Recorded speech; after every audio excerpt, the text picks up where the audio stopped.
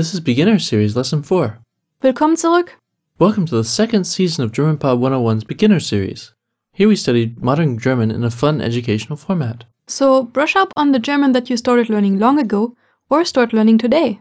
Thanks for being here with us for this lesson. Judith, what will we learn in this lesson? Today we will learn some useful verb expressions. But that's in the grammar section. First we have the dialogue. And I think you had an important announcement, Chuck. Yes. Achtung! Attention, listeners. Comment, and comment some more. It's easy and asking questions really helps improve progress. Okay, now let's listen to the dialogue. This dialogue is again a continuation of the last one. You may remember the last dialogue ended with a question, so we'll hear that question again and then move on to the new stuff. Denken Sie, dass an der Spree Verbrechen passieren? Ja oder nein? In jeder Stadt gibt es Verbrechen, auch in Berlin. Entschuldigung, warum bin ich hier? Stehe ich unter Arrest? Nein. Dann lassen Sie mich bitte gehen. Now read slowly. Denken Sie, dass an der Spree Verbrechen passieren?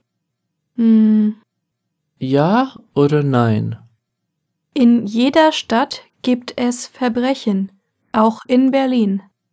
Entschuldigung, warum bin ich hier? Stehe ich unter Arrest? Nein. Dann lassen Sie mich bitte gehen.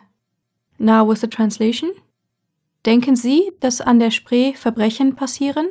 Do you think that crimes are happening on the Spree? Ja oder nein? Yes or no? In jeder Stadt gibt es Verbrechen, auch in Berlin. Entschuldigung, warum bin ich hier? Stehe ich unter Arrest? In every city there are crimes, also in Berlin. Sorry, but why am I here? Am I under arrest? Nein. No. Dann lassen Sie mich bitte gehen. Then please let me go. Wait a minute, das ist stehe ich unter Arrest? Literally, do I stand under arrest? Yes, exactly. That's how we say it in German. That phrase might prove useful. Why? You're planning to commit a crime in Germany? Of course not, but you never know when you'll be talking to the police. Let's do some vocabulary. First word, oder. Or Oder. Next, in. in or into. The next word is jeder. Every. Jeder. Jeder. Next, Stadt. Town or city. Next, es gibt. There is or are. Es gibt. There is or there are. Next, Entschuldigung. Excuse me. Entschuldigung. Entschuldigung. Next, stehen. To stand. Stehen. Stehen. Next, unter. Under. Unter. Unter. Under. Next, Arrest. Arrest. Next, dann. Then. Next, lassen. Let. Lassen. Lassen. Next, mich. Me. Mich. Next, bitte. Please. Bitte. Bitte. Okay, cultural section coming up. For today, how about we talk about the different legal system here in Germany? Alright, sounds good. One thing that you probably know is that everybody has an ID card in Germany. So when you want to travel within Europe, you can immediately do so. You don't need to apply for a passport. And when you want to drink alcohol or buy cigarettes, you can also just show your ID and you don't need to carry a driver's license or anything. Yeah, driver's license here is actually just a piece of paper, no? Well, now it's a card, but just like the other, but it's not valid as an ID. If you want to prove your age or something, you might not get accepted.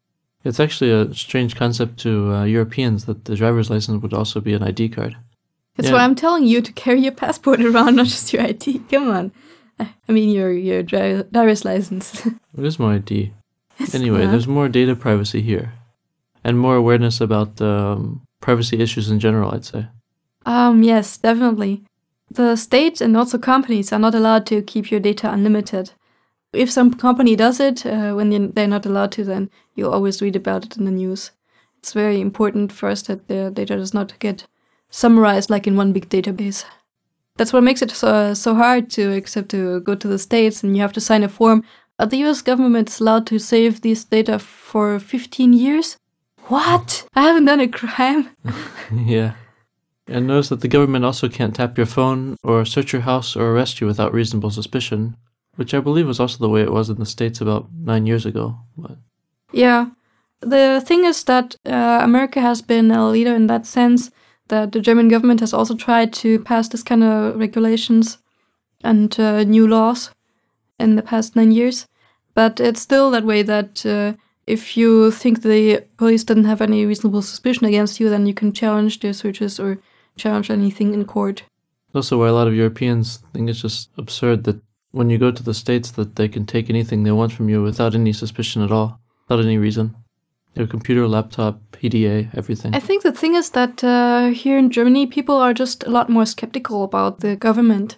Another thing that is very different in Germany and the States is that over here it's pretty much illegal to own a gun or any kind of dangerous weapon unless you have a special license, and these licenses are not easy to come by.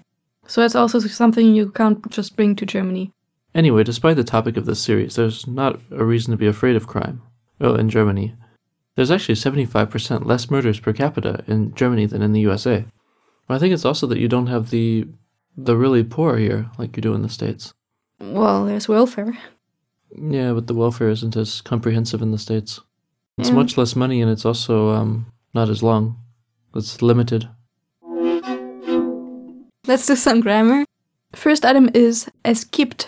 There is, or there are. This is a very useful expression.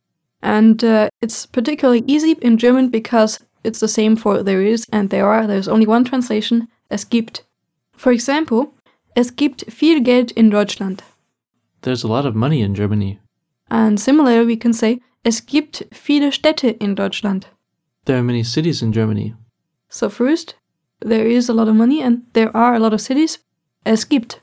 And even in questions, gibt es hier englische Bücher? Are there English books here? Second thing that I want to talk about is the lassen. Let. Yes, for example, lassen Sie mich gehen. Let me go. And you can make it a bit more polite by saying, lassen Sie mich bitte gehen. Please let me go. Or lassen Sie mich arbeiten. Let me work. The bitte makes it more nice. And last thing for today is the ich bin. We saw it briefly in the conversation. I am. Yes, ich bin means I am. Let's stop it here. Das war's für heute. That literally means that was it for today, doesn't it? Yes, das war's für heute. But we still want to tell you about the most powerful tool on GermanPod101.com. Would that be the line-by-line audio? Yes, it's the perfect tool for rapidly improving listening comprehension, because you can listen to the lines of the conversation again and again. And that way you don't have to hear my silly interludes. So you can listen until every word or syllable becomes clear.